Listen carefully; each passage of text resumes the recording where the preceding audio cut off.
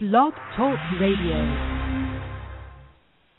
Choices, decisions, frustrations, and pain. Knowing I'm going to forget her someday. While I still can, I'll challenge all my loved ones, every friend, to look inside their hearts and understand that I will love them. I will love them while I still can.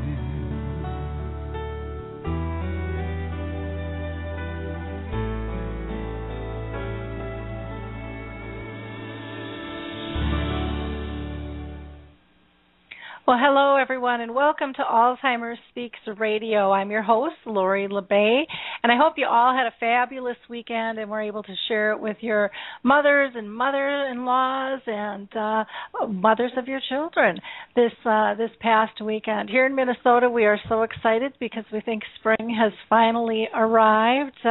Last show, I think we still had snow going on here last week, so it's been a little crazy. Before we get started in the show, I'm just going to tell you a little bit about Alzheimer's Speaks because we always get new listeners, and so I just want you to have a good base for who we are and why we do what we do.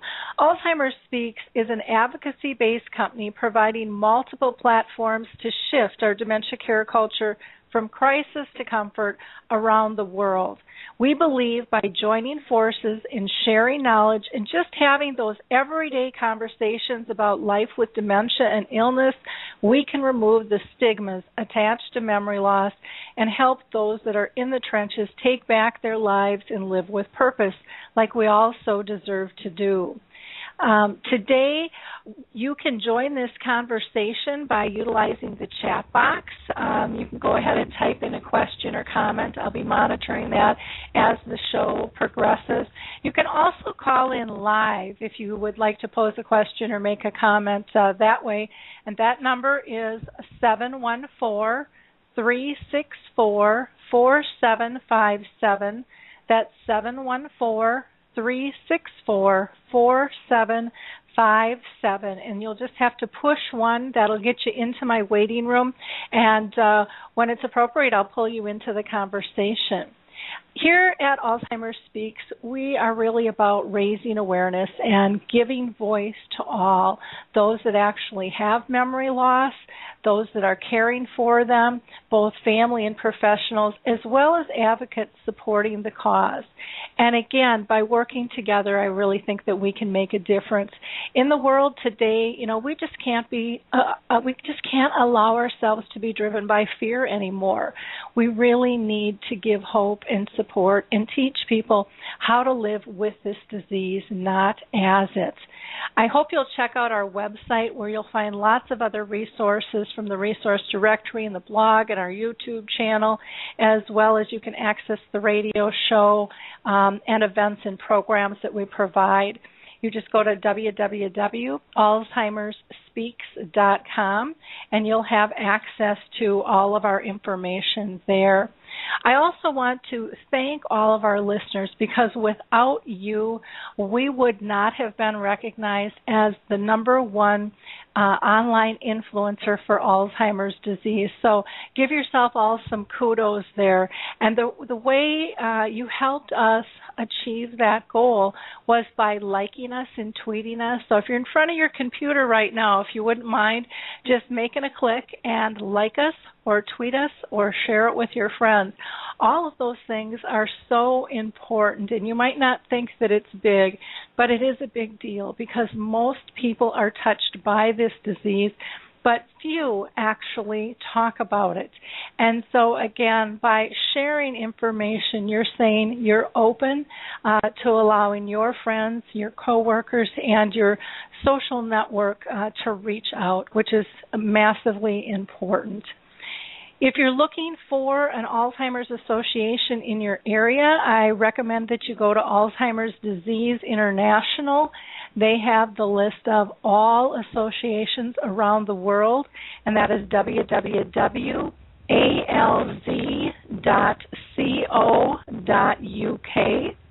And if you're looking for a trial, a clinical trial, go to www.alzheimer's and then studies.com, and both are plural. And that'll be another great way for you to be able to make some connections and see if there might be a study out there. And that study might be for a person with dementia.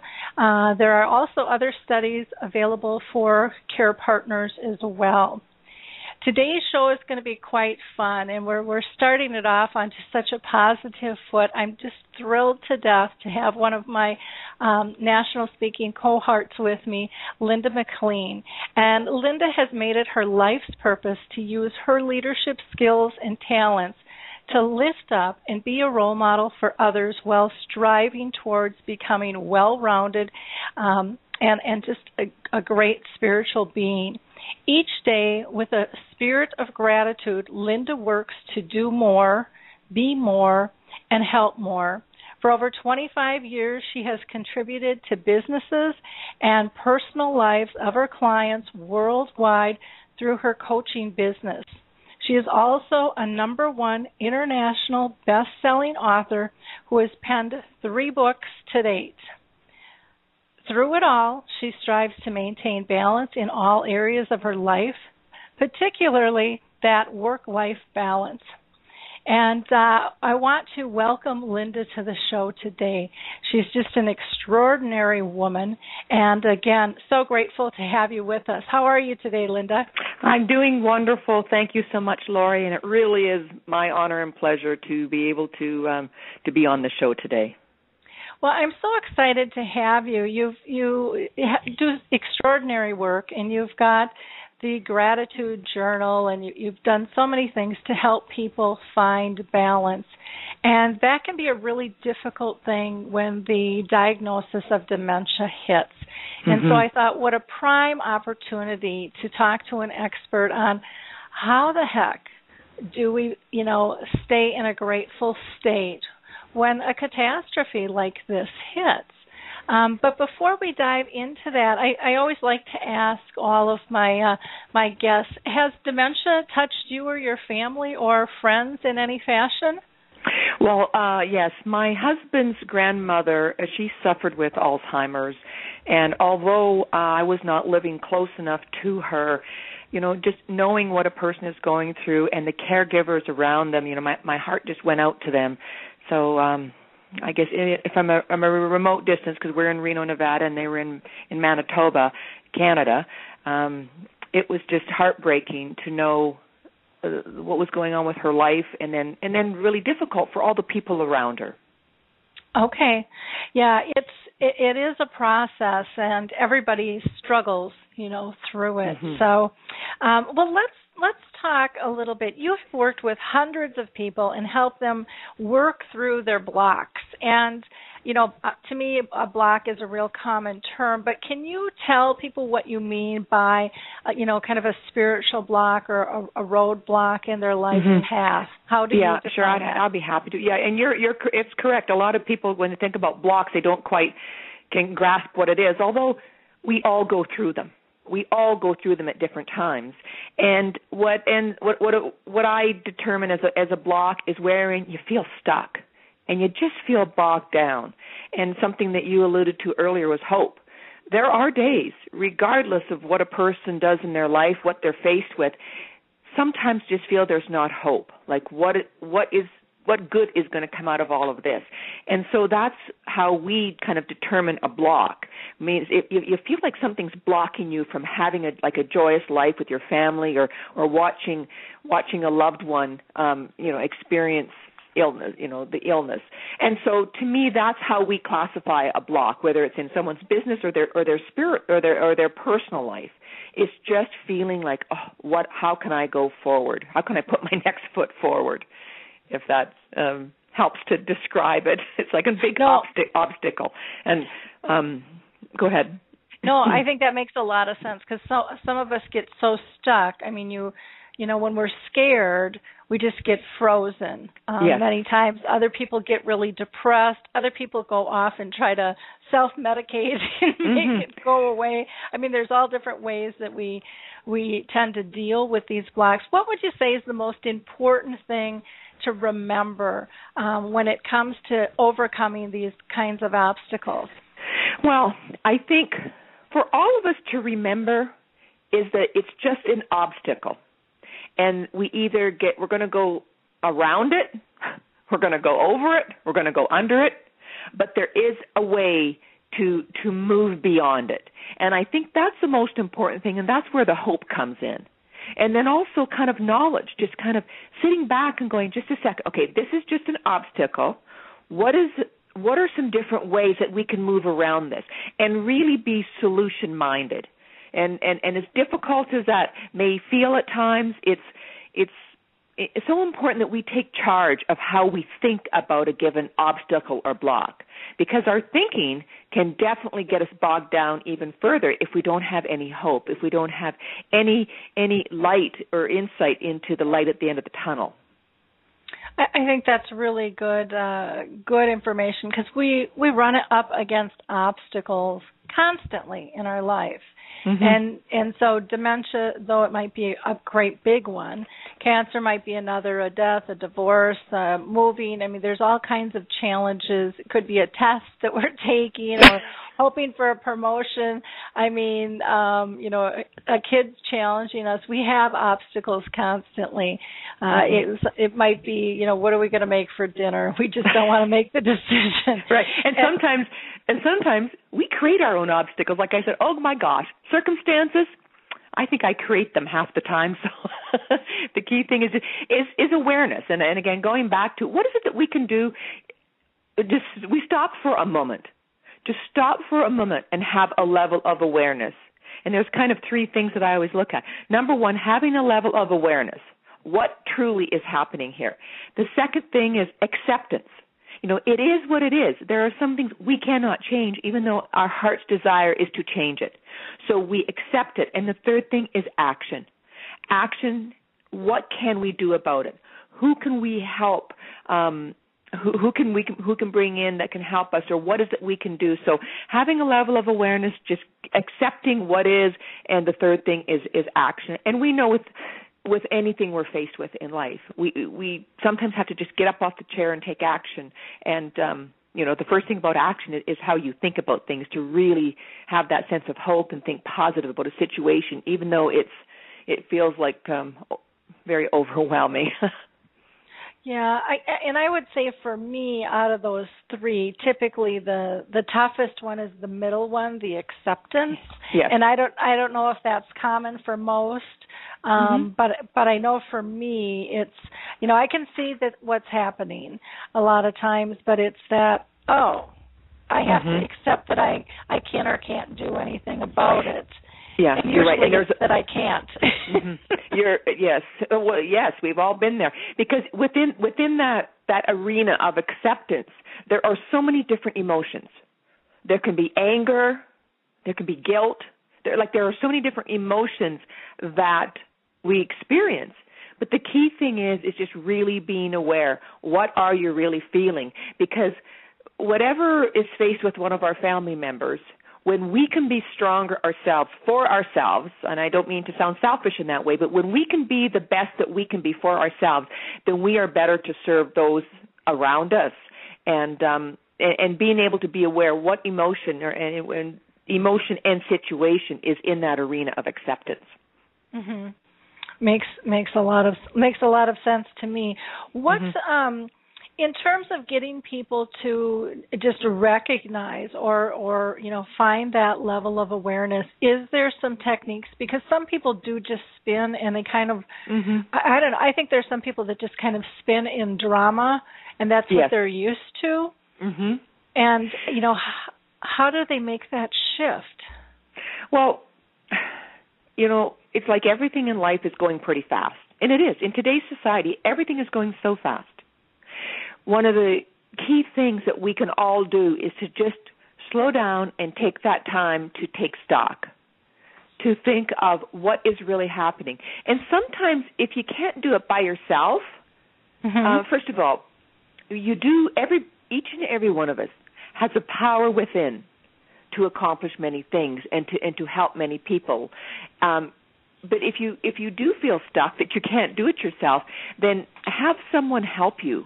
Seek out some help for someone to help you get clear on what it is, because being clear allows you to really take that next step. And you can usually take that next step or take action quicker when you're clear about the direction that you're going. So I hope that helps. I mean, it really is just stopping and taking time. The answers are within. And either you can do it yourself or have someone help you go through the process of clarity. Now, there are some people that believe that gratitude really isn't something that they can cultivate within. They think it's either there or not. They're happy or they're sad. And they don't really understand, I don't think, all the times the importance of living with gratitude, which I've gone on a huge spiritual journey myself, and I've always thought that I've been grateful, but there's a difference when you start living with that being one of your primary rules of thumb. And can you tell people why you feel gratitude is so essential, especially in today's world? It's critical for a couple different reasons. Number one, it's important for you, the person, to really be able to embrace gratitude. And someone says, well, what is gratitude? Well, when you are aware of the things that you're grateful for in your life. And this goes back to how you think and approach different situations. Gratitude is being, again, I go back to being aware of the things, people, places, things that in your life that really support you. And, people can really, how can I say, sink into being aware of what it is. There are so many things in today's society, and there have been for many years, that we just take for granted. And we do. We take it for granted until such time as we're faced with that challenge or that unfortunate circumstance of somebody losing a leg or somebody being diagnosed with cancer. We take a lot of things in life for granted. And if we can pull ourselves back and start, and again, I guess for myself, I do it every morning. Some people do it in the evening. The key thing is you can even make those little tweaks throughout the course of the day. Is to just, again, is taking that a few minutes. It doesn't take long to just say, wow, what am I grateful for today? And what we do is and what I've coached others for is just to jot down a list of 10 things. And see, that's part of the fun, is to challenge yourself, because it's not about anybody else. It has to start with you. And being responsible for how you think and how you act, because there isn't anybody on this earth that can cause us to think the way that we think. We are totally responsible. And so when we are thinking about something, these are our own thoughts. We can either look at the situation as a positive situation or a negative situation. And if we choose to take that negative road, it's going to create and be a heavier burden on us and everybody around us. And it really, it's an emotion. And see, emotion is, I kind of explain it this way, is, when you drop a pebble in a pond and you see the waves going out, that's almost like a way of, to describe emotion. And when you drop that pebble in the pond, if it's one of, oh my gosh, okay, in the back of my mind, life may be putting a lot of challenges on my plate, but you know what, I am so grateful that, I've got this good cup of coffee, or there are some great nurses or doctors, or we have the availability to go to different centers for help. If you even can just hold on to that one thing, that will really help you throughout the day. Therefore, if you're helping yourself, guess what, Lori? As you know, we're able to help a lot more people. Yeah, it's, everybody always thinks, well, it's my decision and just affects me, but it doesn't. Our energy field, our spirit, our attitude, is part of society, and we're all interconnected if we want to believe it or not. That's kind of a scapegoat for us to say, I don't have to be responsible for how I affect other people. But we do. We have to be very conscious of not only how are we treating ourselves, but, how does that affect other people? I think that's why the world's such a big mess right now. We're not good at doing that. And, we become very and not even purposely. We become self-centered. Yep. But it's kind of like the flip of the coin. There's a part of you that you do have to have some introspect into yourself about how you are managing your life. And you see, that's where it starts. And then it kind of, goes out from there. But, that simple process of starting each day, of thinking of, and the challenge is writing down 10 things. And that is part of the exercise. It's like exercising your brain, or how it's good to have exercise. It makes your heart stronger, your muscles stronger.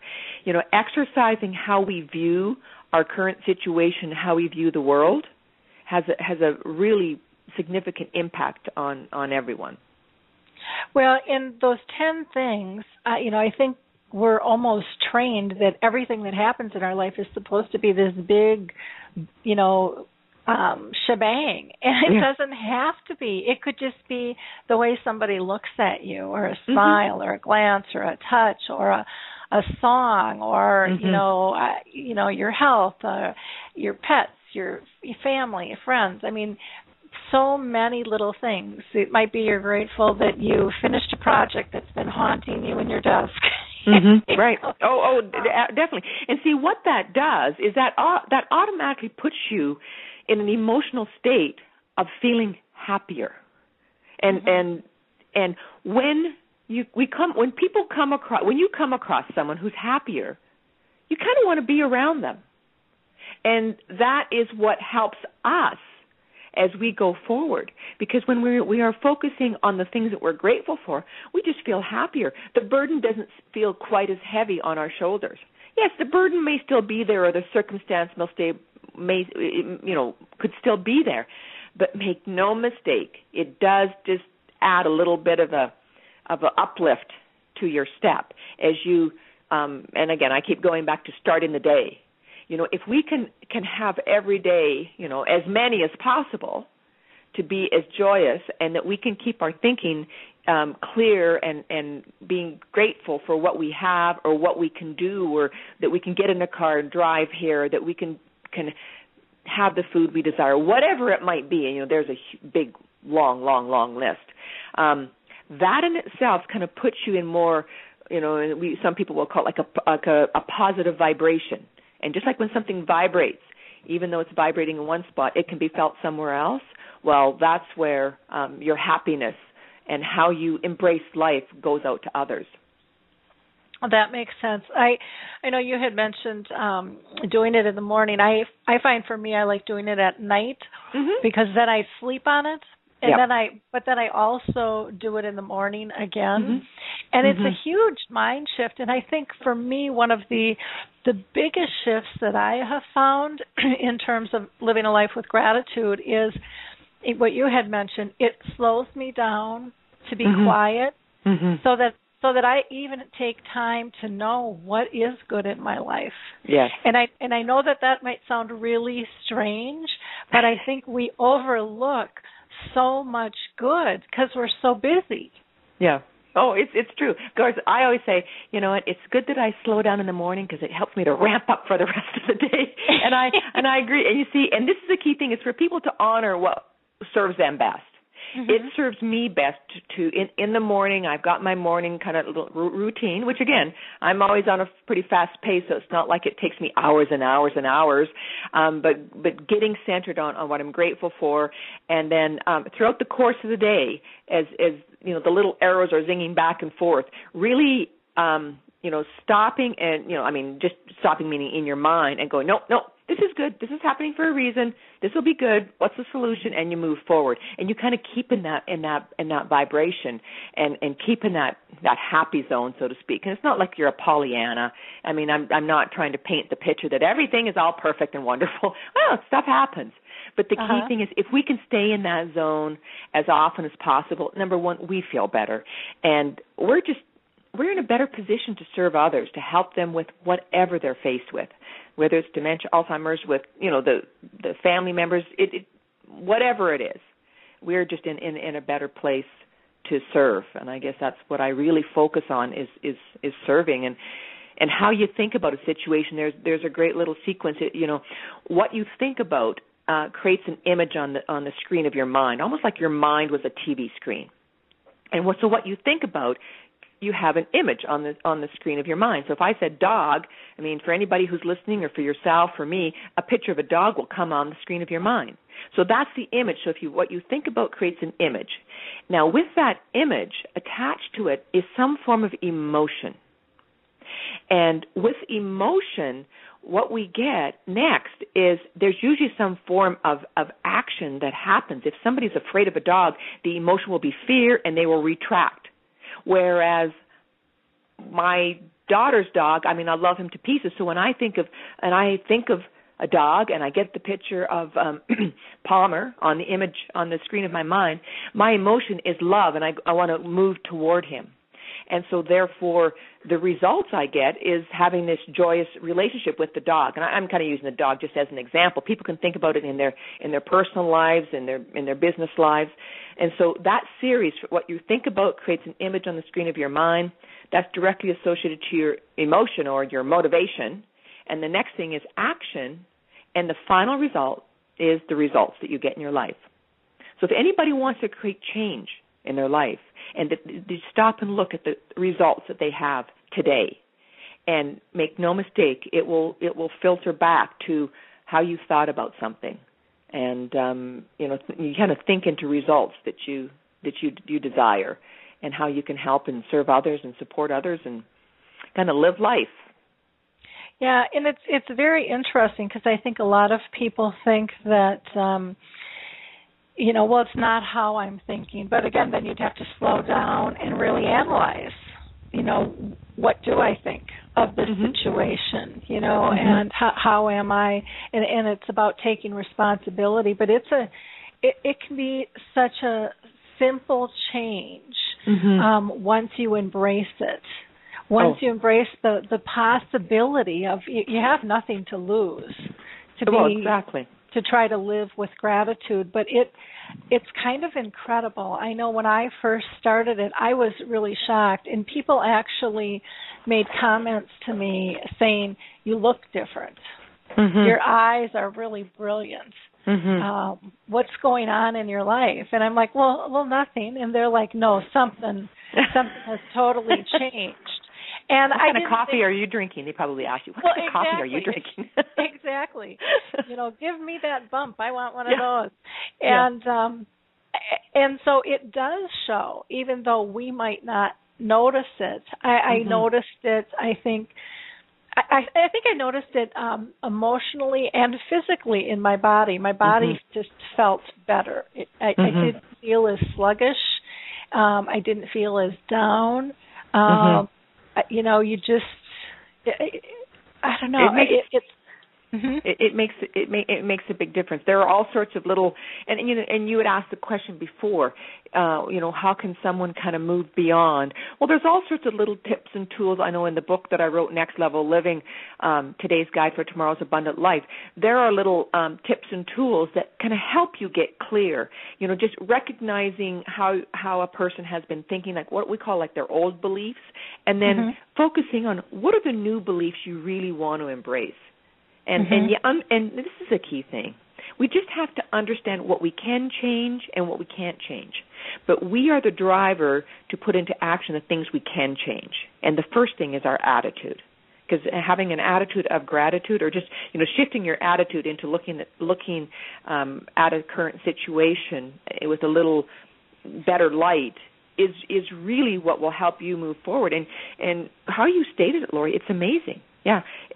When you walk through a store and you're smiling at people, they will smile back because they feel that wonderful energy that you put off. So that goes back into, like, as I said before, the pebble in the pond and the waves that go out. You just walk into a store, you put your shoulders back, you go, man, today is a great day. I'm going to make it a great day. And you create that day. And it has that ripple effect on people. And if somebody doesn't believe it, just go out and practice it. You'll have fun. Just go out and pretty smile, and as they say sometimes, fake it till you make it, right? And but it has an impact. There's so many books on sales, and that's one of the things that they say about the person who is a successful salesperson in life are filled with enthusiasm. And now it's not over-the-wall enthusiasm, but just to be enthusiastic about life.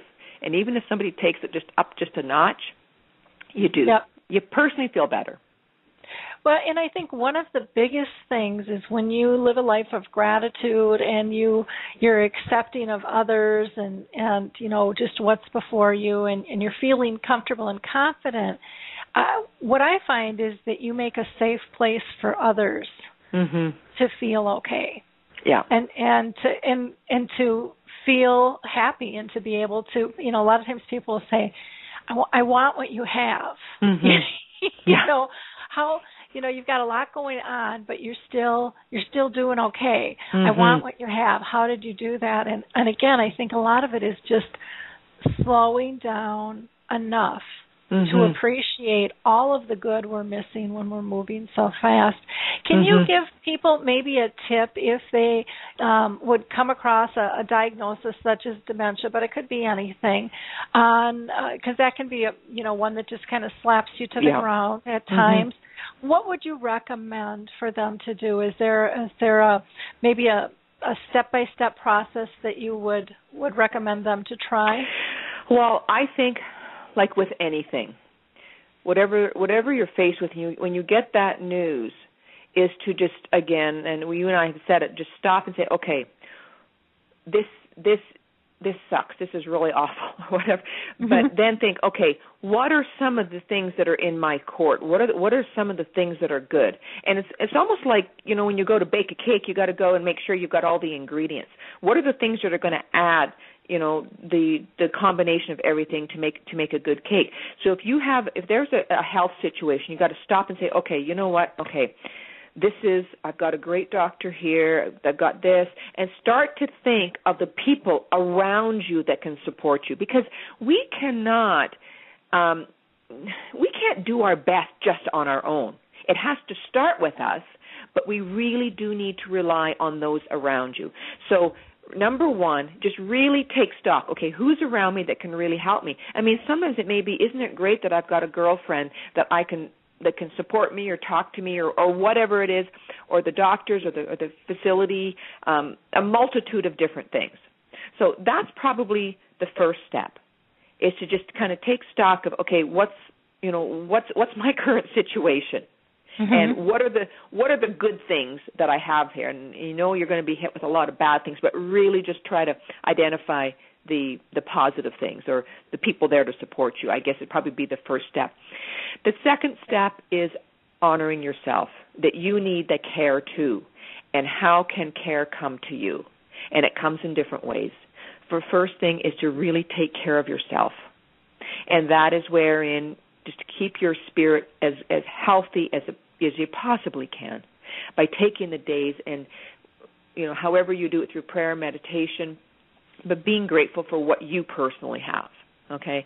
And don't be shy to reach out. That's the other thing. A lot of people, they really try to solve everything on their own. Well, that even creates kind of sometimes a heavier burden, don't you think, Lori? And so, reach out. It's okay to reach out. People do want to help. And if you've got the right tribe around you, everybody will contribute the best way that they can. Not everybody's going to, be able to step up and do everything. But make no mistake, and be aware there are people out there to help you. And they always say we're only 6 degrees separation from anybody we need to know or what we want to know. So this is why maybe a connection through another connection that will be the person that can help you. And so, and then every day you just got to live your life the best you can, and you just really try to live your life the best you can. So I guess those would be some of the, again, they're just my tips of how it may be helpful for someone who is who's faced with a challenging situation. Yeah, and I guess I would add to that last one, and this took me a while to learn, is because I always thought I was trying to live my life the best I can, but the piece that I was missing was to know that I can always improve and let go, because I used to beat myself up, going, but I could have done it better, and I would go down that path instead of going, okay, I've learned that, I can improve next time. And to me, that was a huge shift, and something I'm to this day still grateful for. I finally learned that lesson, because I think that self-talk and that inner critic can sometimes just be so abusive to us, and it's important. That's exactly it. See, the self-talk comes from how we think about ourselves, and if we're just talking about ourselves personally, it's how we think about ourselves. So we have to think positive about ourselves and our ability and what we have to offer. We don't have to be the answer to everything. When I'm working with clients, I say, I'm going to do my absolute best for you in whatever situation I can, but I may not have the answers for everything. And that's the key thing, is for us to really, and I think you brought up a great thing, is how are we talking to ourselves? And what sort of guilt trip are we putting on ourselves? And that's where you stop it. Just stop doing that. And it's like exercising. I don't know. It's not that easy. Yep. So. Yeah. Now, Linda, you have a gratitude journal. How would people get a hold of that? You can go to my website, McLean International, MCLEAN International.com, and under products and resources, there are different. My Next Level Living book is there, and my gratitude journal is there. That's likely the best way. Or you can call our 1-800 number, 888-572-8326, and I'll repeat that, 1-888-572-8326, and just ask to speak with Deborah. She manages all that for us, and she would get the book or whatever book you would like out to you, and we always offer a package deal, so just mention it to her and she'll take care of you. Yeah, the gratitude journal has been it's interesting how, we dream and we want to help others, and sometimes we just don't even understand the help that we can do. And this is why I always say to people, just don't underestimate yourself. Just think positive. Go out each day. Try to do your best. Try to just spread the love. I mean, it might sound kind of flower childish, but just spread the love. Be happy, and you just never know the lives that you touch. And I feel so blessed and grateful that I even took action and completed this gratitude journal, because the feedback that I get from it has been really wonderful. So okay. I'm glad that I did it. Well, great. Well, thank you so much for joining us today. I really do appreciate the time that you spent. And I would encourage people to go ahead and go to your website and check out that gratitude journal. I think that it can be something that can help people, all people, of all ages. I think it's something that we need to start teaching our kids younger in life about gratitude as well. So thank you so much for being with us. You have a great week. It's been my pleasure. Okay? It's been my pleasure, Lori. Thank you so much. Thank you. Bye-bye. Well, our next guest, I am very excited to have. We've got Dr. Daniel Nightingale and his wife, Kathleen Nightingale, with us. And we refer to Dr. Nightingale as Dr. Dan, and he is a leading UK clinical dementia specialist who now lives and is based in the U.S. He's also an author, a writer, a speaker, and a world leader in the use of hypnosis for people living with dementia. And I'm really excited to hear about his methodology that he's using. He was doing some groundbreaking research with Dr. Simon Duff, which led to the development of a training program for clinicians in this specialized therapy. Dr. Dan is the founder and CEO of the Dementia Doctor in the UK and co-founder and CEO of Dementia Therapy Specialists, which is based here in the U.S. He's also the editor and the chief journalist at the Dementia Therapy Care magazine. So, Dr. Dan, how are you doing today?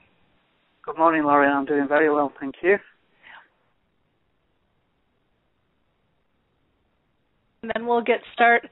Well, about your new therapy that you're doing here. Kathleen Nightingale is a certified clinical hypnotherapist and dementia therapy specialist, and she trained her dementia therapy under the guidance of Dr. Dan. Her expertise also includes medical imagery, fears and phobias, stress, weight, and pain management.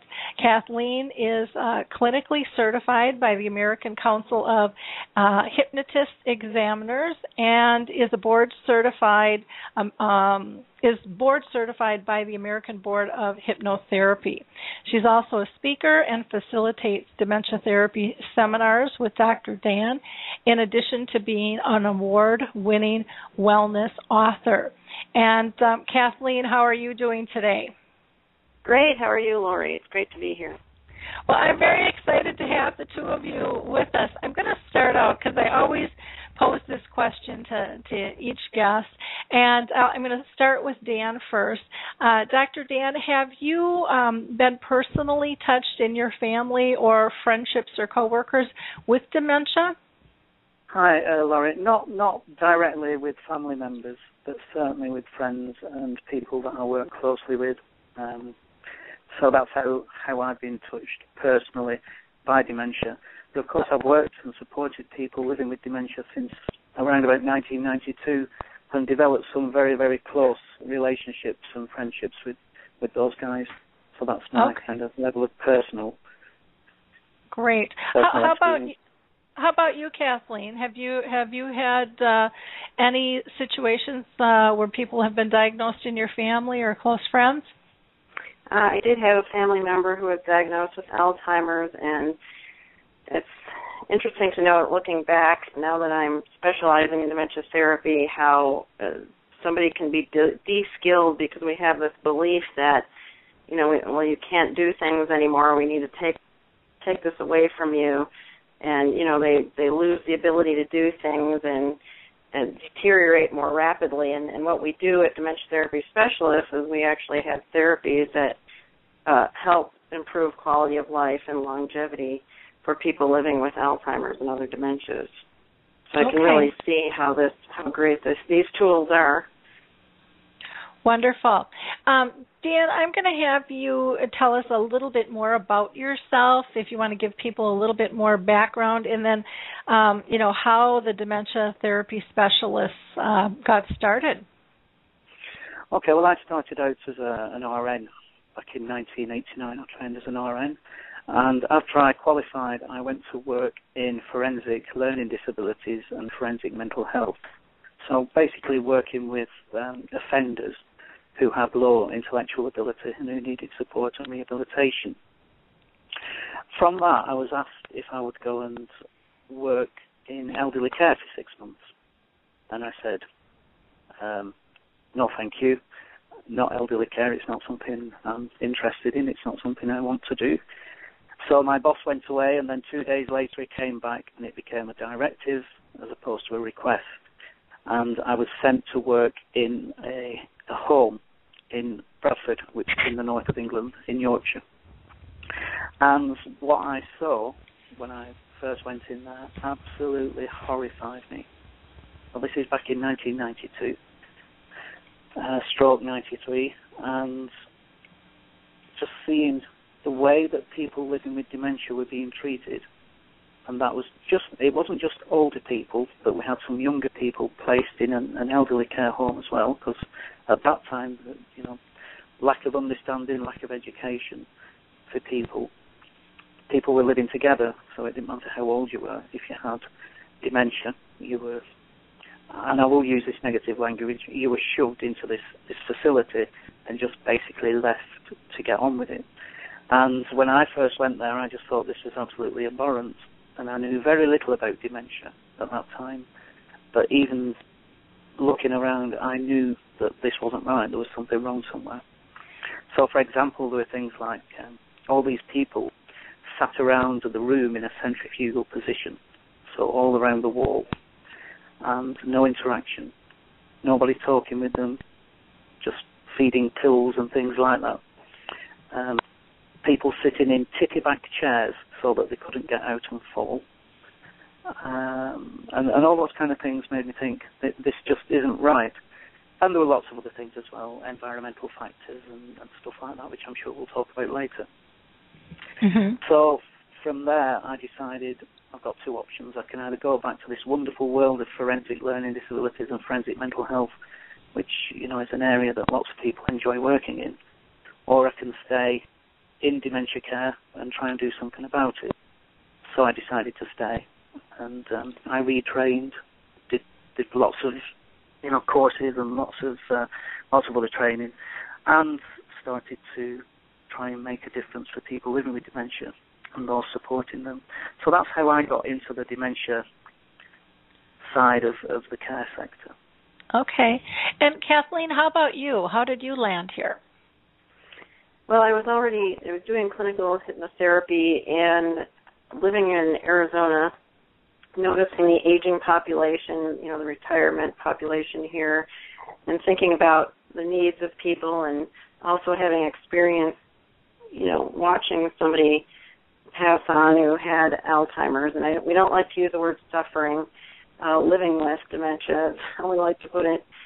And was trying to, think, I wonder how hypnotherapy would work with dementia. And I was asking around, and people said, oh, well, weight, smoking, and all of that, but nobody was using it that I could see, that I had heard of. And I did some research, and, I kept coming up with Dr. Dan and his work with Dr. Duff, an amazing study that they did several years ago in the UK, and it showed how it improves 7 areas of quality of life, including short and long-term memory, concentration, socialization, activities of daily living.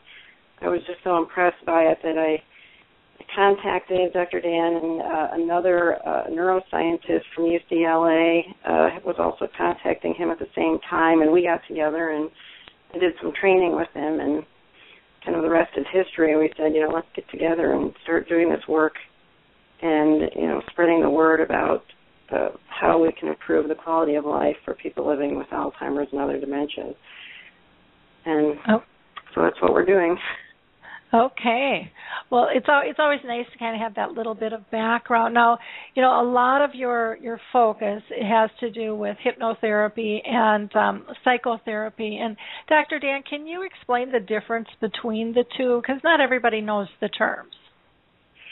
Okay, hypnotherapy is a way of helping people to relax, taking them down into a really very, very deeply relaxed state, so that they can begin to forget about any negative issues and any challenges that they've got, and start working with people who are in that hypnotic state, in that deeply relaxed state, and work on some issues and help people overcome these challenges.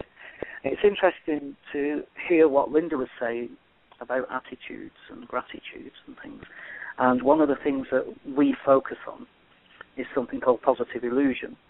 And that basically means that if you're living with a particular challenge, and obviously today we're talking about dementia, so if you're living with dementia and the everyday challenges that brings, then having a positive attitude can make a difference to how you live with dementia, and how well you live with dementia. So we use hypnosis to help people overcome some of those challenges. And we only ever see a problem as a solution in disguise. That's all the problem is. It's just a solution in disguise. So using hypnosis is a way in which we help people overcome those challenges. There's a lot of myths about hypnosis. Things like, you're going to take over my mind, you're going to control me, you're going to make me do things I don't want to do. But this is just a myth. You can never make somebody do anything that they don't want to do in hypnosis. People who go through clinical hypnosis with people who are trained to deliver clinical hypnosis will tell you that, well, at any time it felt as though I could just get up and walk out of the room. And that's how hypnosis is. The person is always in control of the situation. There's nothing to fear from it. There's nothing to be afraid of. And, it's something that can only have positive benefits for people. So that's how we use hypnosis. psychotherapy, there are lots and lots of different modes of psychotherapy, lots of different types. And some of the ones that we use, we kind of get confused about. Oh, psychotherapy is cognitive behavior therapy, psychotherapy is neuro-linguistic programming. Well, all these things are kind of interrelated but different. So using things like person-centered counselling, Rogerian counselling, psychoanalysis, trying to find what it is that's triggered this individual's challenge, this individual's problem. And they all combine, they all work together. You can never use one thing without the other. So hypnosis isn't a standalone therapy. You would use other modalities. So, for example, we may well use hypnosis in conjunction with cognitive behavior therapy or in conjunction with person-centered counselling and things like that. So that's really the difference, but not the difference, if you know what I mean. They're all interrelated, Sure. and they all work side by side. Sure. And they're all individual as well. So if I was looking to work with you and looking to work with Simon Duff, you may both have the same type of dementia. You may both have been diagnosed at the same time. But obviously it's individual, so you'd both be living with it in different ways and you'd have different challenges. So I would probably use a different approach for each one of you, based on yourself. And we always put the person at the centre. So person-centred care for us means true person-centred care. So the individual is always in control. They're always at the centre of the therapy and the assessment process. And we always plan the programme together. So it's not me saying this is what we're going to do. It's us saying maybe this is what we should do. Great. And I can say when you had mentioned about the hypnotherapy, about people not being in control, this was in a pub one time. but it really stood out to me, and I went under the whole hypnosis thing, and they try to get you to do all these silly things, and there was probably 8 of us up on stage, and then somebody got real aggressive, and I snapped out of it instantly. And, then I tried to kind of fake my way through it. And I talked with him after. I said, I'm not sure what happened. And he says, it's because we can never make you ever do anything that you're not comfortable doing. You'll snap out of it. And so I can say from a personal side, it happened to me. I felt very comfortable, and I was glad that I was able to kind of pull myself out of that situation, because it was just kind of a bizarre thing, and I'm sure that those types of situations wouldn't happen in a clinical situation. Like I said, this was in a pub where people were drinking, and probably not the best atmosphere to be trying something. You have like a trap door, a sliding door between the conscious and the subconscious mind. And when you use hypnosis, you open that door. Mm-hmm. But only when you get permission from the individual does that door open and you go into the subconscious mind. The subconscious mind is where all the memories are and where we need to tap into to work with that individual. Sitting on top of that door, if you can imagine, just like a little man that we call a critical factor. The critical factor is all-seeing, all-knowing, and he watches everything that's happening. And if you, as the therapist, take Laurie LeBay into deep hypnosis and then say to Laurie, please can I have your bank account details? Your critical factor will say, oh, stop, and the door will close, and as you did on stage in the pub, you will come straight out of hypnosis, because your conscious mind and your subconscious mind, for critical factor, knows that is not the right thing to do, that is wrong, that is immoral, and that is not how it's meant to be. So that's why you're always in control, because of that critical factor, watching over the memory and the mind all the time. Okay.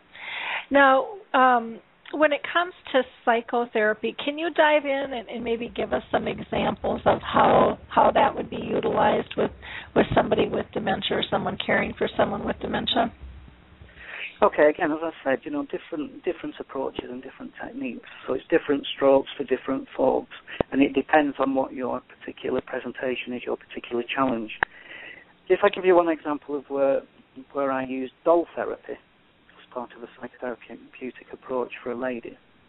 This lady would wake up, she lived in a care home. She would wake up in the middle of the night. She wasn't able to verbalize what the issue was, but she started to scream. She started to bang on doors. She started to search for something.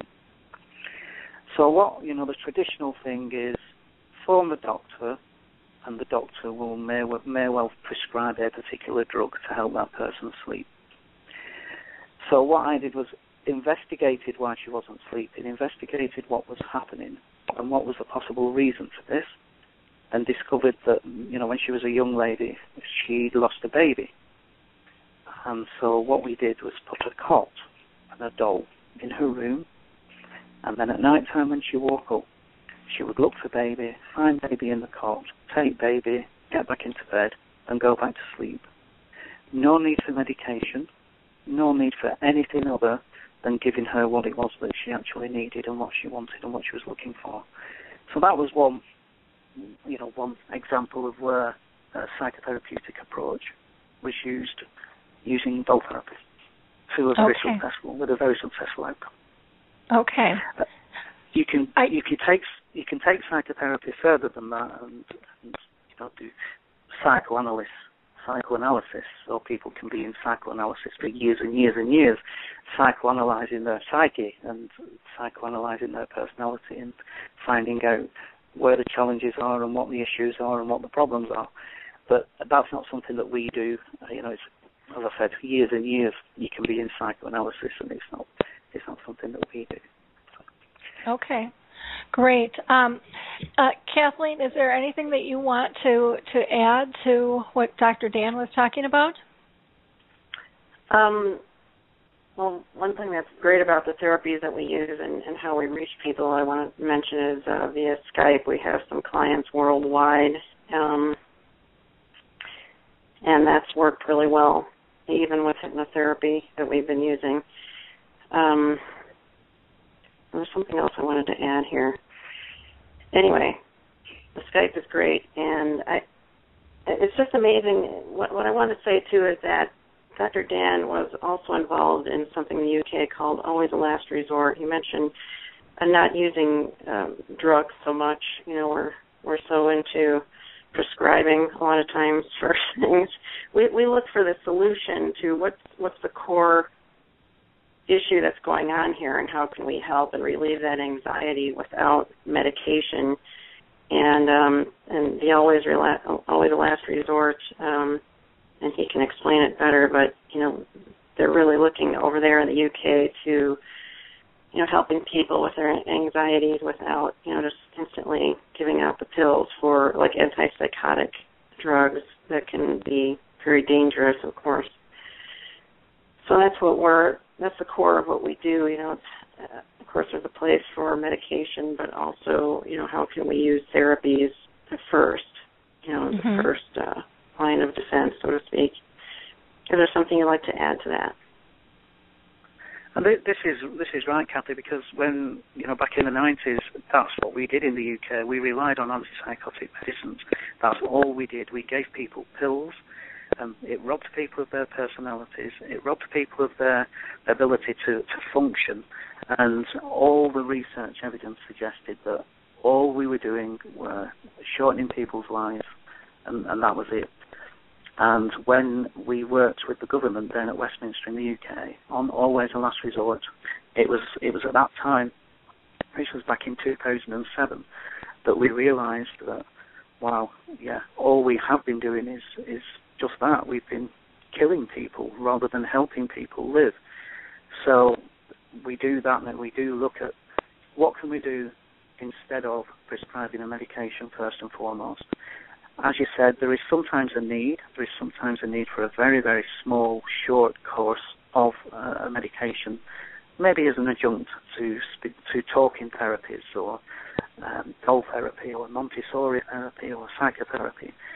But, we do that in the UK now. We're much more aware, and we're looking at other options and alternatives, and looking at dementia-friendly communities, which I know, Laurie, is one of the things that you're looking at over here, which is a fantastic way to move forward, and we look at using Dementia Friends as well, the Dementia Friends scheme that our Prime Minister has launched.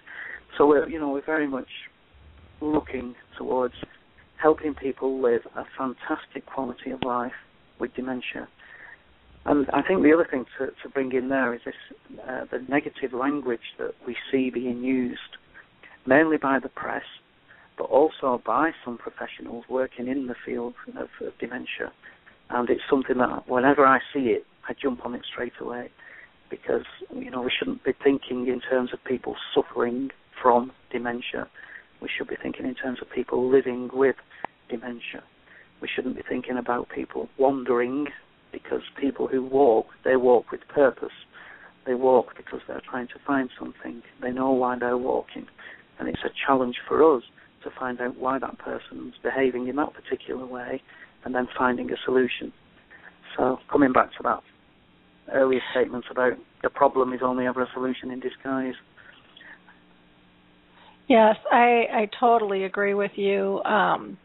With the verbiage is so critical, and it gets back to even what Linda McLean was talking about in terms of living with gratitude and how we look at things and how things are perceived, because it sets the stage if someone is living with the disease or if they're living as the disease. And, I would like to see nobody live as the disease. There's so much more to it than that. Can you talk, now you had mentioned you can do this by Skype, or you can do counseling in person. Are these individual, or do you ever do group sessions? With hypnosis, individual sessions, individual, either via Skype or we are mobile. We go and visit people in their own homes in the area between Chino Valley and Phoenix. So we do visit people at home. Group therapy, group hypnosis is not something that we recommend, and it's certainly not something that we ever do, because everybody's individual and everybody responds and reacts in different ways, especially when you're living with dementia, and especially if one of your challenges is your short-term memory and your concentration, because we really have to focus on that during the session. We have to focus on helping the individual manage and control their concentration span, and everybody's concentration span would be functioning at different levels, so we never ever recommend, and we never do group therapy. What we do, because when Kathy and I work together, one of us would work with the individual living with dementia, and the other will work with the carer to help with carer stress. So that, because as you know, Laurie, carer stress is something that can lead to lots and lots of different issues and problems for everyone. And again, just going back to the UK, we have a national dementia strategy in England. And one of the strategies within that strategy is a carer's strategy. So a recognition that carers also need support, also need help. This wasn't the case until the National Dementia Strategy was published, because carers were just expected to get on with it. And whereas now, that's a different thing altogether. We recognise carer stress and we want to work with that person too. And Kathy and I have successfully worked with a couple of couples who, one's living with dementia and the other person is supporting them at home. Some of them are younger people, some of them are older people. So that brings its own challenges as well. Sure. Okay. I want to just throw out to our audience, if anybody has a question or a comment, we would love to hear from you. So you can go ahead and utilize the chat box to type in your question or comment, or you can call in live at 1-714-364-4757. That's 1-714-364-4757. Because I know a lot of times people with dementia will say, well, hey, what works for everyone else doesn't work for me. So how are you doing things different, so that I know that it's really going to work for me, because I can't concentrate as much as I used to be able to before the disease. And I think that that's going to be probably one of the things that I know that I hear from people all the time who have dementia. Is like, well, it works for you, but it's not going to work for me. Can you tell us how you do things different in terms of that, in terms of your therapies, to tweak them for somebody with dementia, Dr. Dan? Okay, well, I think one of the things to mention is one of the theories as to why hypnosis works with many people living with dementia. And this is, I know Dr. Duff's listening today, so hello, Dr. Duff. And his theory, which is, a very good theory and makes an awful lot of sense, is that when you take people into a really deep state of relaxation, you free up a lot of their cognitive resources. So when you're living with dementia, your cognitive resources are focused on negative things, negative attitudes, negative thoughts, worrying about, I can't do this and I can't remember that person's name, and getting really, really worried and really anxious about it. So the theory is that. Sorry, we have an intruder. The theory is that these cognitive resources are freed up when somebody is taken into that deep state of relaxation. So because those resources are freed up, you're able to focus and concentrate on the positive aspects and the positive elements of the challenge. So that's the theory behind why it possibly works for many people living with dementia. Some of the things we would do differently with somebody living with dementia as opposed to somebody who is not living with that particular challenge are things like spending an awful lot of time helping the person with their concentration, helping the person with their memory issue. We can also combine something called Montessori therapy, which I'm sure many of your listeners will be aware of Montessori therapy in relation to children and children's nurseries. A guy called Dr. Cameron Camp over in the US looked at Montessori therapy and thought, I wonder whether this will work for people living with dementia. If there's anything I can do to kind of design a tool, a system, a strategy to help people's memory. And what Dr. Camp came up with was something called a spaced retrieval technique. And with a spaced retrieval technique, if you're working with somebody who has got very, very poor short-term memory, their immediate memory, working memory, is very, very short, you can use techniques where if you get that person to remember a particular thing for 12 minutes, then it will be lodged in their long-term memory and they will not forget it again. So that's some of the things that we can use in hypnosis. We can, introduce that, use that technology, that technique in hypnosis. So it gives you an even stronger opportunity to help that person. Okay, great. There's the two differences. Okay, I did have somebody shoot me an email, and he said if you're looking for a test person, Michael has dementia, and he would love. He's able to use Skype, and he would love to talk with you a little bit further on this and see if you could help him at all. Michael's got just a great voice and does a lot with our Congress here, and just a huge advocate. So if you want to connect, I'd be glad to connect the two of you to talk about that. Yeah, absolutely. Yeah. You can email Kathy, or you can look on our website and find all the details on the website and all the information he might need in order to contact us. Yes. Okay, great. DementiaTherapySpecialist.com. Hey, Laura, I was wondering if I could add a little something to that.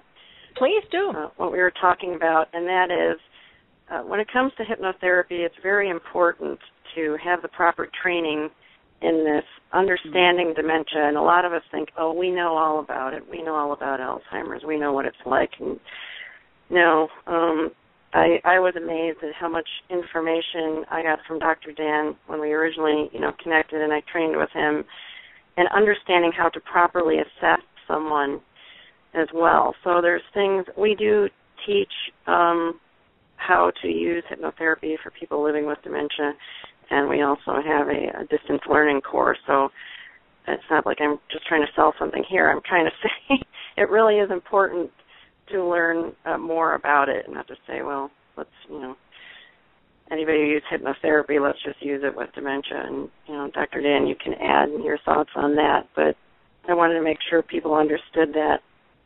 I think it's very important to know these things.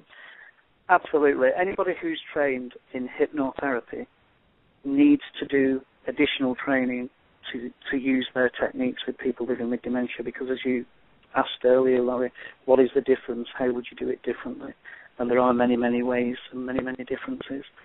So clinical hypnotherapists and psychologists and medical doctors, nurses, anyone who is trained to use hypnosis, who wishes to use hypnosis for people living with dementia, do really need to do additional training before they do that. Absolutely, yes.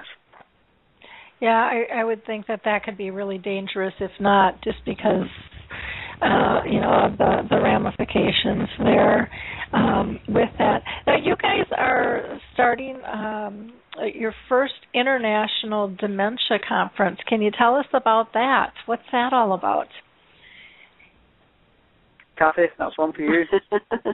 November 5th and 6th in Phoenix. We've got a fantastic lineup of speakers, including Dr. Duff and myself and Dr. Nightingale and Dr. Roger Bullock, also from the UK, Gary Fitzgerald. Dr. Dan, you know him very well. He's a great person to come in here. But we've got 2 days of just jam-packed workshops, and it's, people living with dementia, caregivers, executive directors of facilities. We're offering continuing education credits also as well, 14 hours on that.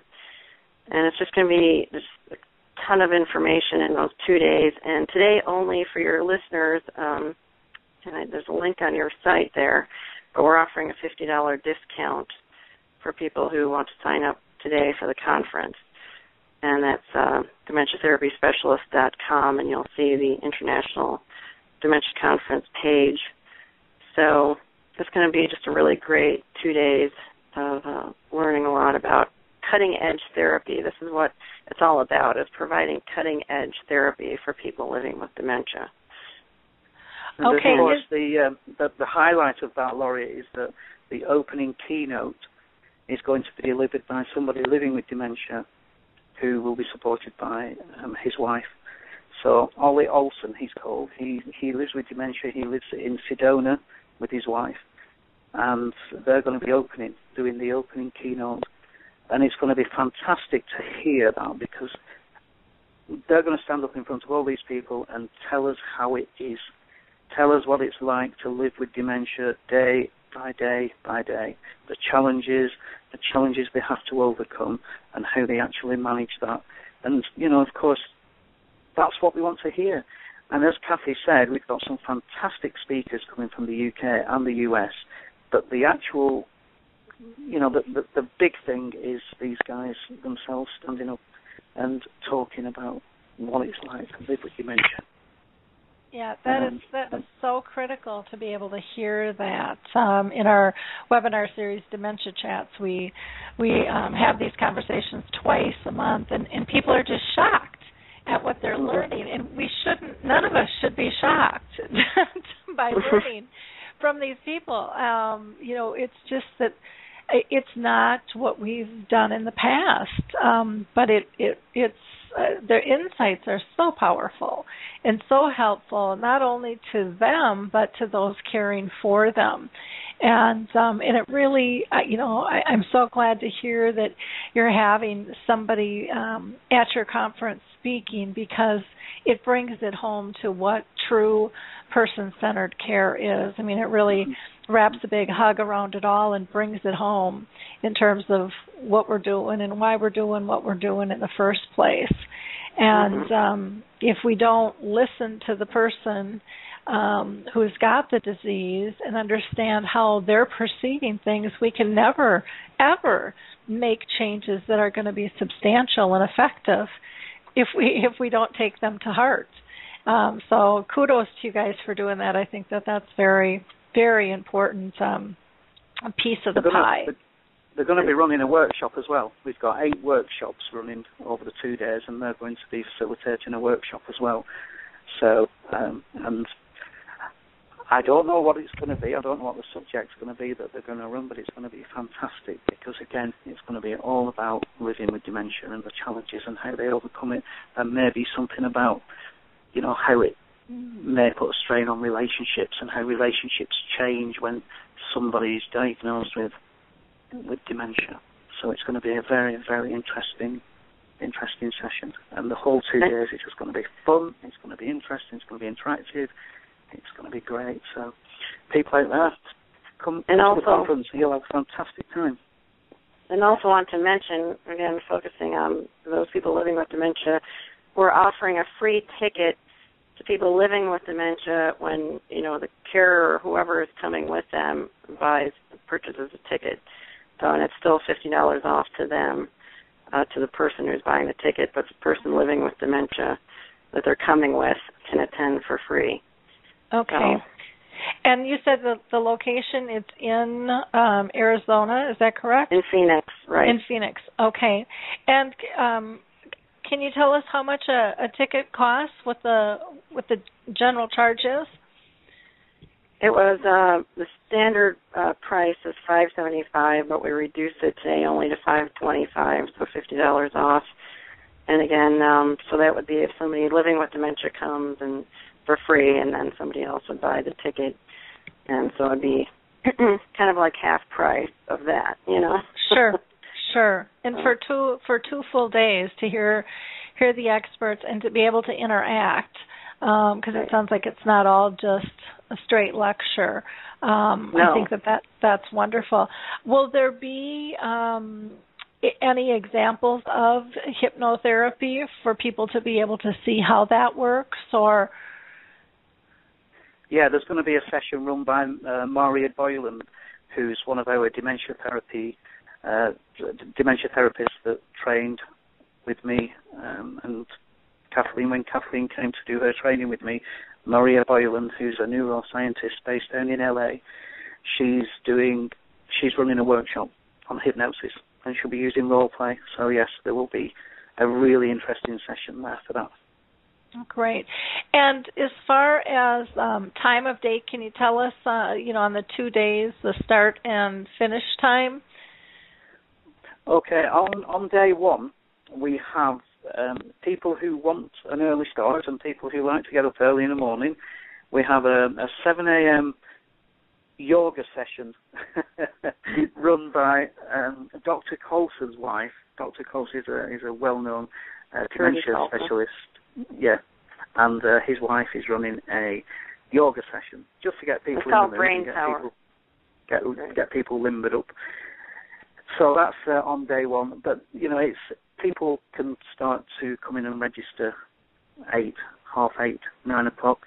Then it gets underway at 9:30 on the first day with the open of the conference, and then the presentation from Ollie and his wife on living with dementia and what it's like.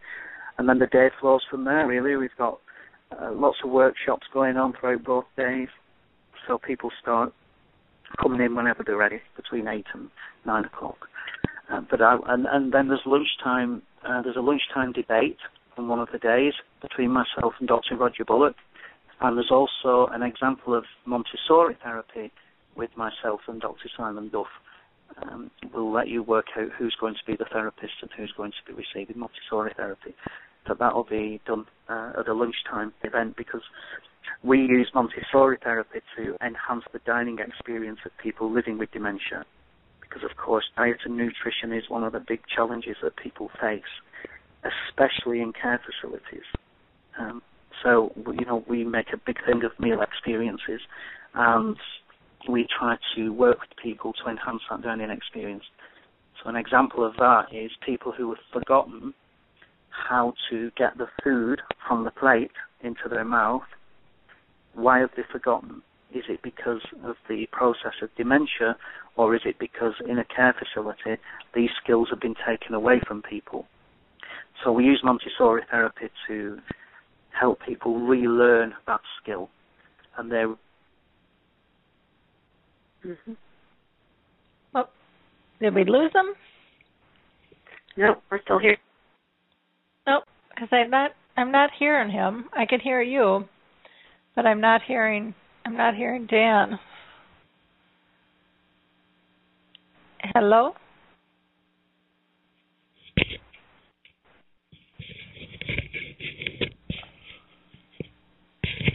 Well, it looks like both have dropped, so let me see here. Dr. Dan, it looks like he's called back in, so just a second here. We'll see what happened. Dan, are you with us? I'm here. Okay, Kathy's here. And I'm we'll back. see you. I'm And you're back. back. Okay. Well, stuff happens. Two different phones, but I don't know. Yeah, technology's wonderful when it works, and when it doesn't, it's like I always tell people, if dementia's here to teach us one thing, it's tolerance and to go with the flow. So I'll let you go ahead and continue with what you were talking about. I'm sorry there, we cut off, not quite sure what happened there. Okay, so I was talking about Montessori therapy for dining experience, and I'm not too sure how far we got with that. We didn't really hear your example. Okay, so the example, people may well have forgotten how to get the food from the plate to their mouth, and the question there is, have they forgotten how to do that because they've been de-skilled, because it's quicker to feed somebody than to support them to eat themselves, or is it the process of dementia that has robbed them of that skill? So we look at the possibilities of what's happening there, and we use certain activities which are based around hand-eye coordination and repetitive muscular activities in order to help that person relearn that particular skill. It's something that Tom Kitwood at Bradford University, Professor Kitwood, referred to as rementia, as opposed to dementia. So rementia being the ability to give back some of the skills that the person has lost. And so we kind of do that through Montessori therapy. And within a week, the individual has often relearned and regained those skills. So the question then is this because they hadn't lost the skill in the first place, it had just been taken away from them, or have they actually laid down new neuronal pathways in the brain so that they've relearned that skill? So again, it just goes against the grain of this belief that people living with dementia cannot learn anything new. That again is something that I believe is total nonsense. We can always learn new things, always, and focus on the positives rather than the negatives. So we'll be doing a demo of a Montessori therapy session. I think it's on day 2. I can't remember exactly without looking at the schedule. It's on one of the days, and then the other day, as I said, I don't know if you caught the other one, which is a debate between myself and Dr. Roger Bullock about the use of technology and whether it's robbing people of their ability to use their brain as much as we need to. Okay, and it looks like we've got a question here, so let me just pull this caller in. Michael, you're with us. Did you have a question or a comment? Yes, how you doing, Dr. Dan? Good morning, Michael, or good afternoon, depending on where you are. I am really interested more in understanding, I guess, about what you're doing there. I actually live with dementia. In fact, I'm the one Lori had mentioned to you earlier, which I will reach out to you. How far can your, process go? For example, I used to love eating food. And one of the things that I'm realizing, and this happens to many of us who have dementia, we seem to lose that taste buds or whatever. Something happens where the food just doesn't taste good to us anymore. I find myself trying to force myself to eat many foods throughout the day just because I need nourishment. But it's something I struggle with. And there's many other aspects where, I sometimes beat myself up because I can no longer do things. And, can your process eliminate that? With what you do? Okay, what we do is look at the individual's particular challenge, and then we work on that, and we use different techniques and different approaches to managing that situation. But yes, that is something that we would work with, and Kathy would probably be able to give you even more information about this, because Kathy is the person that concentrates on diet and nutrition. But yes, we can do techniques to help. Did we lose them again? I am. Kathy, are you still there? Oh, we lost Dan for sure. And Kathy looks like she's still on the line, but I'm not hearing her, so I'm not quite sure what's going on with that. So I apologize. We'll wait for him to call back in again. Here we go. Here I am. And hello. I don't know what's going on, but we've got some bad connections going on here today. It looks like now we lost. Gremlins. Yeah, it does happen. So. Okay, so yeah, Michael, are you still there? Yes, I am. Okay. I don't know how far we got, but through approaches and techniques, guided visual imagery and other techniques, we can look at, what's going on and try and find a solution to that. Of course, not the biological processes of dementia are not always the reason. They're not always the cause of why these things happen. You have to have a look at what else is happening in the individual's life and environment. And of course, things like stress also play a part in these problems and these issues. So if you think about dementia as a triangle, so if you think about the fire triangle and replace it with dementia, and if you have at the bottom of that triangle on the bottom line dementia, and then running up one side, the left-hand side, having something like anxiety, and then the other side, fear, those are the things that fuel dementia, anxiety and fear. So that's our dementia triangle. And very often, those issues have an effect on people's confidence, on people's self-esteem, and on, lots of other issues. And I'm teaching Mother to suck eggs here because you're living it, you know these things. So we would use those kind of things to think about, okay, what approach can we use, what technique can we use, and how should we do it? And, so that's something that we could work with. Like any other therapy, like any other treatment, whether it's pharmacological or non-pharmacological, there are no guarantees to a successful outcome. But it's something that we would work with. Does that answer your question, Michael? Yeah, it does. I'm just wondering, based on what you just answered, is it really more than because of the way somebody thinks, and you're really trying to get them to think and calm down, and that allows them to think differently? And what I mean by that is, I've always been the type of person, I don't know if you've ever heard of the book, Don't Sweat the Small Stuff, but I'm a true believer that you can control your mind based on how you think. Uh-huh. And I've always been one to always keep myself calm under various situations and think very positively, so it didn't affect my outcome negatively. Yeah. Would and it still work on somebody like me? Yes, it would. Because I'm already doing all those things. Yeah, but because you've still got those processes, that fuel is still there. You've still got that underlying fuel of anxiety and fear, and those challenges that you face every single day. How can we deal with it in a different way? What can we do differently to change that? And also looking at what else is going on in your environment as well and in your life, because lots of things change when you live with dementia. Things change in your life, things change in your networks, your friends, your relationships, your family.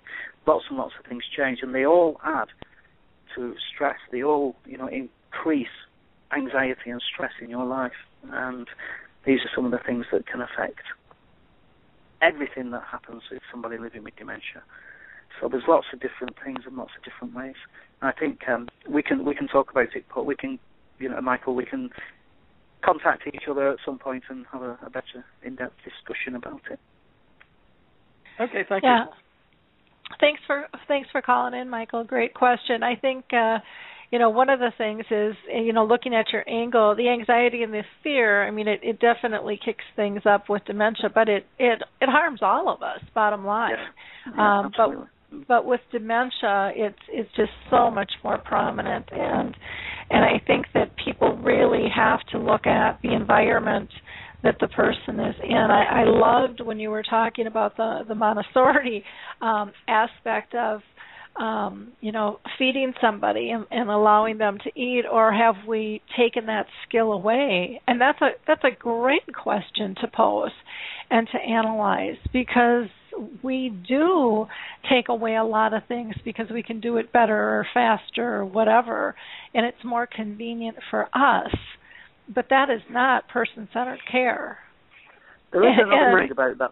There's another thing about that, Laurie. With you've been living all your life out in the community, out in the big wide world, and your mind has developed an ecological inventory built on environmental cues. So everywhere you go and everything you do is supported by environmental cues. You have taxis, you have trains, train stations, signs, street signs, post boxes, phone boxes, churches, pubs, schools, things that we see every single day. Birds flying in the sky, sun shining, rain, snow, especially if you live in England. And what happens when somebody gets to the stage in dementia where they need to go into a care facility is that very often all these things are lost overnight.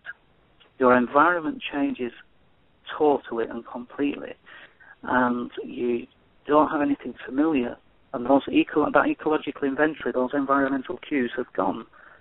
So how does that fuel the dementia? If dementia is about confusion, if it's about disorientation in time and place, don't we fuel that by taking away all those environmental cues? So I think that's something that has to be, something that is really important to remember.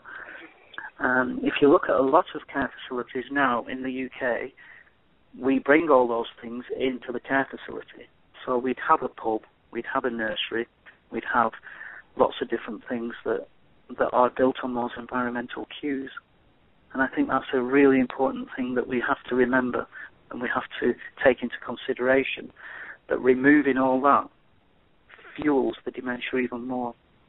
And even the way colors are seen and perceived is different. Yes, absolutely. Can you expand on that for people, Kathleen? Well, I noticed we were talking about how in one place they used red toilet seats, thinking, Dr. Dan, wasn't it, they were thinking that it would be more noticeable or something, and really it means danger. People become incontinent not because of why we think they became incontinent, but but for other reasons. Yeah, colour is something that changes for people living with dementia. Older people in particular, not so much the younger guys, but the older people in particular, lose the ability to see colours on the low end of the colour spectrum. So you have to use colours on the high end of the colour spectrum. So basically you're looking at primary colours. Mm-hmm. But as Kathy said, you try to avoid using red because the brain perceives red as danger. So you would avoid red, but using other primary colours to help that person see.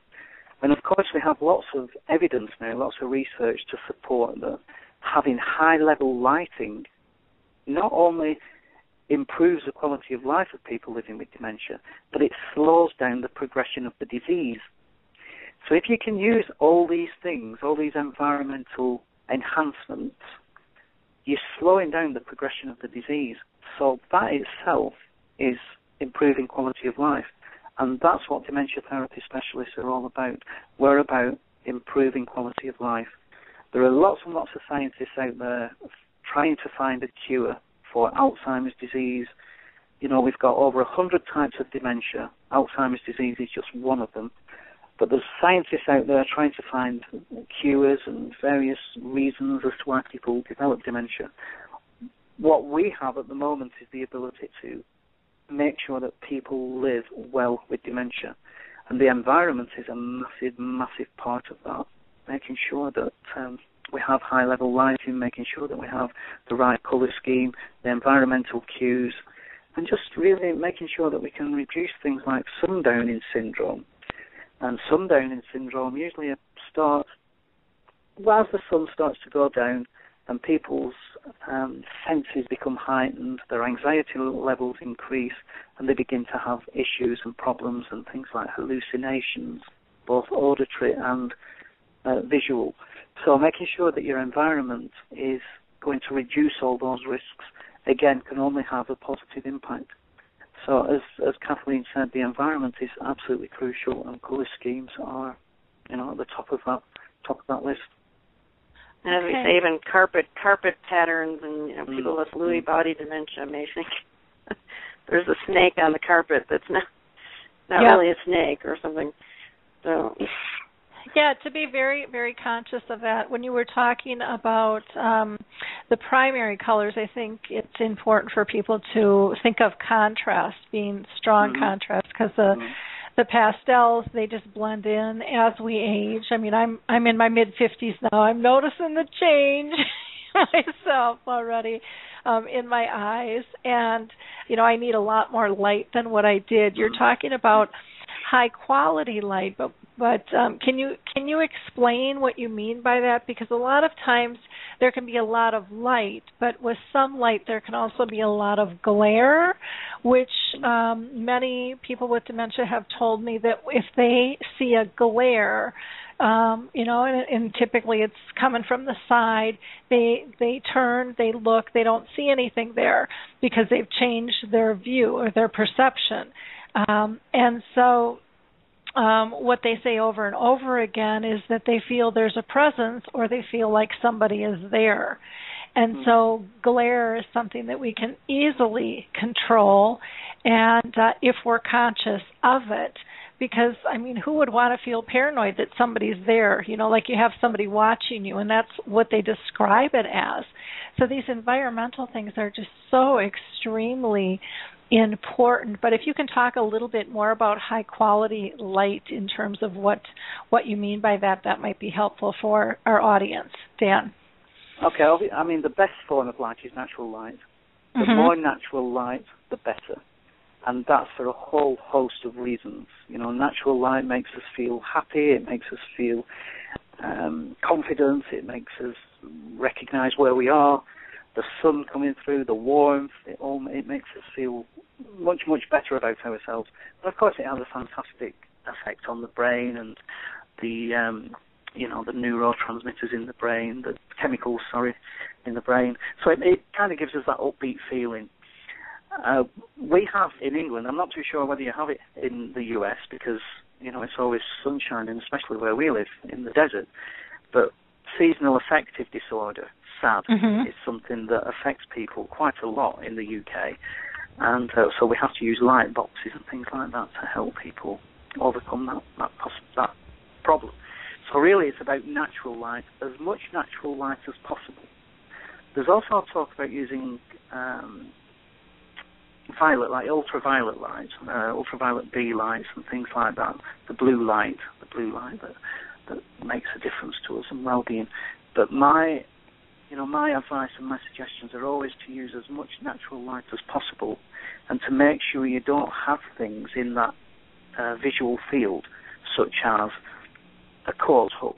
So if you hang a coat and a hat on a hook on the wall, when the light hits it at a certain time of day, that gives you an impression that there's somebody standing there looking at you. So it's things like that to avoid. Put them in a cupboard. Put the coat and the hat in a cupboard so that it's not out and about. And making sure you use bland paint, flat paint, if you're painting walls, as opposed to shiny sheen paints, because again, when the light hits that gives off glare, and that causes people to have issues and problems.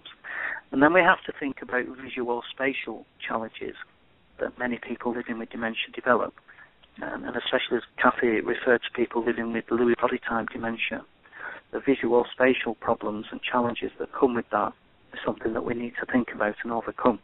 So making sure that the floor is all one colour, all one floor surface. Don't change from carpet to wood. Don't change from carpet to tile. Either have carpet or have wood or laminate or tile, all the same. No carpet treads, carpet grippers that you use to separate rooms. Take them away, because somebody with a visual spatial challenge is likely to see that as a step, try to step over it and fall. So making sure your flooring is constant. So it's really about having a constant environment that is safe, that is secure, that is familiar, and somewhere that people can get around safely and see well. So those are some of the things that people really need to think about. Yeah. And again, the other thing, Laurie, is signage. And this is even in people who live at home and who have lived in the same house for maybe 40, 50 years, may well start to have a problem finding the bathroom from the living room or finding the kitchen. So having some signs and something that's going to orientate that person towards that room is also a helpful environmental strategy. Which makes a lot of sense. And I think having, clean font versus cursive, and actually having pictures along with the word can help improve recognition of that. And again, using a larger font can just make so much sense. And why we don't do that, is kind of amazing. I know it. Yeah. We see so many signs on kind of that high gloss, and it can either be a silver or gold, and it looks classy, but it's more difficult for people to read a lot of times. And so I think positioning as well, Laurie, it needs to be at waist height if you're putting a sign up, and not somewhere high up out of the way, because again, as you said, it's difficult to see. And Jackie Poole did some research. Jackie Poole in the UK did some research on environments, and her research evidenced that using Verdana as the font is the right font to use, Verdana. So there's some interesting stuff on environments. There's a lot of work being done. Stirling University in Scotland and Bradford University in England have both done some fantastic work on environments. Oh, great. Jackie's going to be on the show June 4th, so I'm looking. Sweet. Right. Yeah, she's going to be talking about Dementia Champions and all the great work that she's doing over there in the UK. So I'm very excited to have her on. I was going to mention, too, a few weeks ago I had the Brenners on, Tom and Christine Brenner, who have a new Montessori book out. You Say Goodbye, I Say Hello, and I just found that show fascinating in terms of the method, and that would be another great resource for people to be able to add into their toolbox, along with if they can make it down to your conference and learn more with what you guys have to offer as well. But very powerful, and it just makes sense, the simplicity of the connection, getting back to that person-centered care is just so fundamental, yet so easily forgotten in the process. Yeah. Well, those guys, of course, they were trained by Cameron. Cameron Camp trained those guys, the Brenners. Oh, okay. Yeah. Well, great. Well, see, you know so much more than I do. Well, this has just been a fascinating discussion. Now, you guys are also launching a new journal. Can you tell us about the journal? We've got probably about 10 minutes left here, and I want to make sure that we're able to cover that as well. Okay, well, I'll let Kathy talk to you about the journal, but the first thing to say about that is you've just mentioned Jackie Poole. Mm-hmm. Jackie's written an article for the next journal, so there's an article in the next journal from Jackie Poole. Oh, wonderful. Kathy still with us? Yes, the journal is called Dementia Therapy Care, and so it's really providing, again, cutting-edge therapy information. We've got some great authors from not just the U.S., but the UK, other parts of the world that are writing for us, and Again, this is for people living with dementia or caregivers or executive directors, anybody who's touched by dementia. It's got some great information. It's bi-monthly, so 6 issues a year, and you can subscribe online. If you go to dementiatherapyspecialist.com, there's a page for the journal subscription. It's $97 for the year, and that includes shipping to anywhere in the world. So it's going to be really great. We just launched our first issue for May and June. So you can sign up now and get the May-June issue and start going on that as well. Wonderful. I think it's... Of course, we've got, in the next issue, we've got our good friend Steve Ponoff has written a fantastic article for that issue as well. So every issue, we'll have somebody that's living with dementia writing an article and contributing to that journal. Because again, what we're trying to foster this all-inclusive village approach to supporting people living with dementia.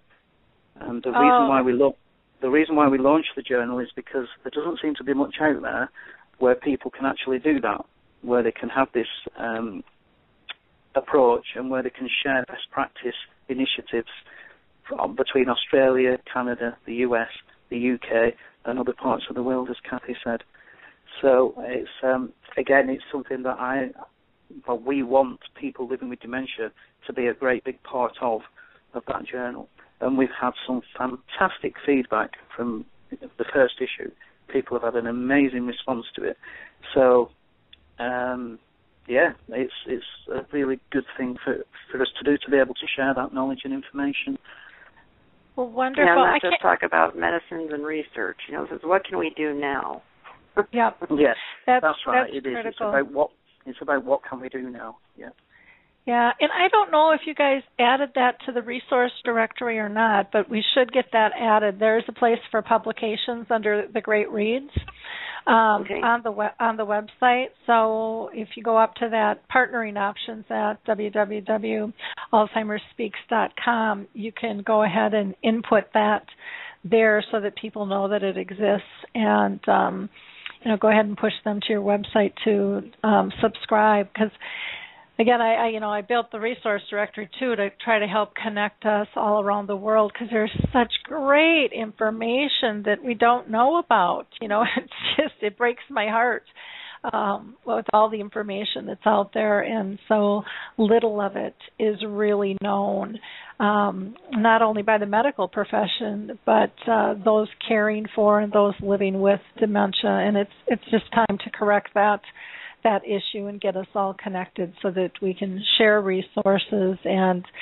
give more hope to everybody dealing with this disease, because it doesn't have to be all doom and gloom. That's for sure. Absolutely. That's our message. That's our message is exactly that. It doesn't have to be doom and gloom. It needs a shift in attitude. It needs a shift in understanding. It needs a shift in people taking on board the fact that, okay, I'm living with dementia, but it's just a small part of who I am. I am still that person inside. I am still that human being, and I just have this challenge. And I think that's the approach that we want to foster and we want to see happening. But what I'd also like to see, and I know many, many other people living with dementia and working in the field of dementia professionally and those caregivers as well, want to see some really good evidence of good care and good practice. The press seem to just want to publish negative things all the time.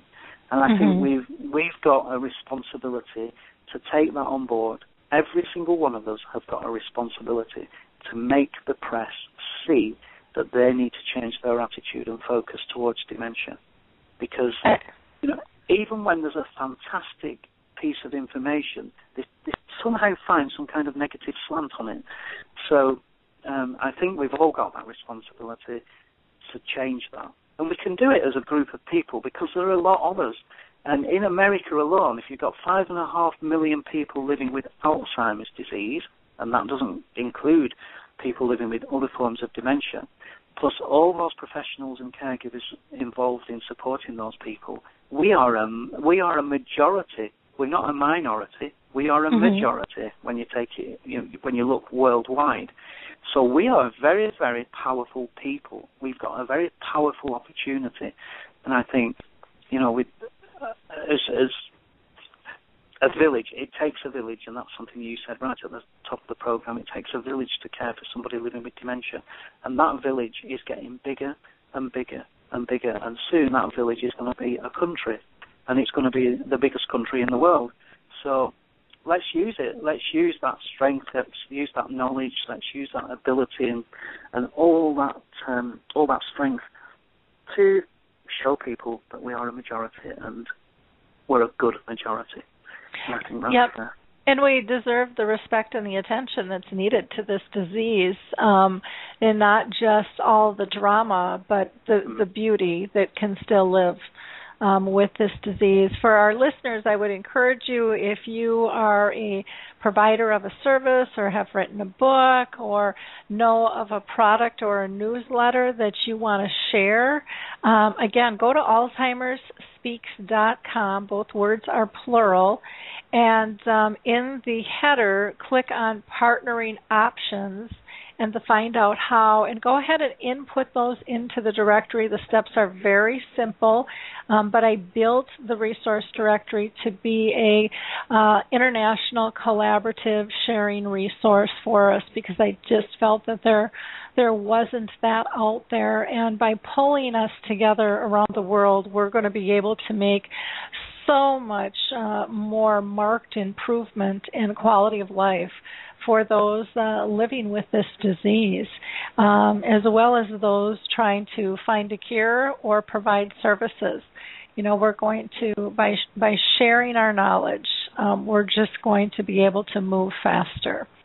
And I'm very, very excited about that. I'm going to have you guys, Kathleen, if you wouldn't mind, just telling people where you'd like them to go for your website and then also for the conference. It's Dementia Therapy Specialists with an S on the end, .com. And there's the International Dementia Conference page, and on there they can sign up. Like I said, it's $50 off today, so it's $525 instead of $575. But then the person living with dementia, if they buy a ticket or their loved one buys a ticket, they get to go for free, and someone comes with them. So it's kind of like a half-price deal, but the $50 off is today only. So go to dementiatherapyspecialist.com, and there's also lots of information on there about what we do and our training and the journal and everything. It's all there. So. Wonderful. Check it out. Well, Dr. Dan, any last comments that you have before we wrap up the show? Well, it's been great being on the show. Thank you very much for inviting us. I've certainly enjoyed it. It's been a great opportunity to talk about what we do and tell people out there that there's lots of things that we can do, lots of positive things, and please get in touch. As Kathy said, the website, dementiatherapyspecialists.com, and there's lots of information on there, and we always have a picture of the month on there as well, so it's always good to look at the picture of the month. Sometimes it's quite humorous, sometimes it's a sensible one, but it's a good thing to see, it's a good thing to look at, it's a good website to go and look on, and please get in touch with us if anybody has any questions whatsoever. Our email addresses and contact details are on the website. Please do get in touch, ask any questions, and we're here to help. We're also offering a couples retreat as well, because we're now incorporating horse therapy, and so we use several therapies to help people and personal assessments and everything. So more intense work there. Wonderful. Well, that sounds great. The couples retreat is well worth looking up. Yeah. Yeah, the couples retreat. Okay, so is that basically for someone with dementia and their care partner, Or yeah, it is indeed. Okay. Yes. Okay. I just Yes. wanted to clarify that as a whole. Well, thank you both so much for joining us. I am just thrilled to have connected with you, and I'm looking forward to working with you in the future. I'm also very excited to see Steve Panis' article in your next publication. I think that's very exciting. Steve is a member of Dementia Chats and helps me with the webinars that I do, as well as several online support groups and so forth. So it's great to see that you're going to be including a voice of someone who has dementia. So kudos for all you guys are doing. I really appreciate it, and have a wonderful week, okay? Thank you very much. Thank you very much. You. Okay. I just want to highlight for people a couple of things that we had on the blog. One is a reminder, tomorrow is our typical Dementia Chats schedule, and normally we would do that at 3 p.m. Eastern, but that time has changed. I'm going to be doing some traveling. So tomorrow the Dementia Chats webinar will be at 11 a.m. Eastern. That's 10 a.m. Central, 8 a.m. Pacific, and 4 p.m. London time. You can find that information both on the website and on the blog. There's also a real interesting article that was written by Nicole Ivey. She really wants to get the NFL to go purple. And so that is an article that, maybe you've got some connections there to be able to help, or willing to go and sign a petition to try to get the NFL behind dementia. Sandy Halperin, who also has dementia, was on the news for a Connection Cafe in Tallahassee. And then there's an article by Kevin Wu. He did a couple of them. One was on extra virgin olive oil and about getting 8 hours of sleep. That got a lot of comments going on those. So, again, don't forget to check out the website, www.alzheimersspeaks.com. Our next show's coming up. We've got on the 17th, we're going to have Alzheimer's Disease International with us. We're going to try to cover the conference where we couldn't cover it from Taipei. But Mark Wortman and a couple others will be with us to discuss that this Friday. On the 20th, we're going to have the Better Business Bureau with us, and then a woman who has written a book about her journey with dementia with her husband. And on May 28th, we are going to have Coral Health with us, and they'll be talking about Music First, which is that new application that new app you can buy for your phone, which has like music prescriptions. It's pretty cool. And then we're also going to have Janet Caltharp with us, and she's going to be talking about activities and engagements as well. So lots of fun programs coming up. If you feel like you might be a good fit for the show, please reach out to me. I'm always looking for guests. Again, if you've got dementia, if you're caring for someone with dementia, being it personal or family, or if you're an advocate doing something and you just need a little bit of press, we'd love to be able to announce what it is you're doing and to try to help you out there. Again, I just want to remind you, if you're in need of finding an Alzheimer's association, please reach out to Alzheimer's Disease International. That's www.alz.co.uk.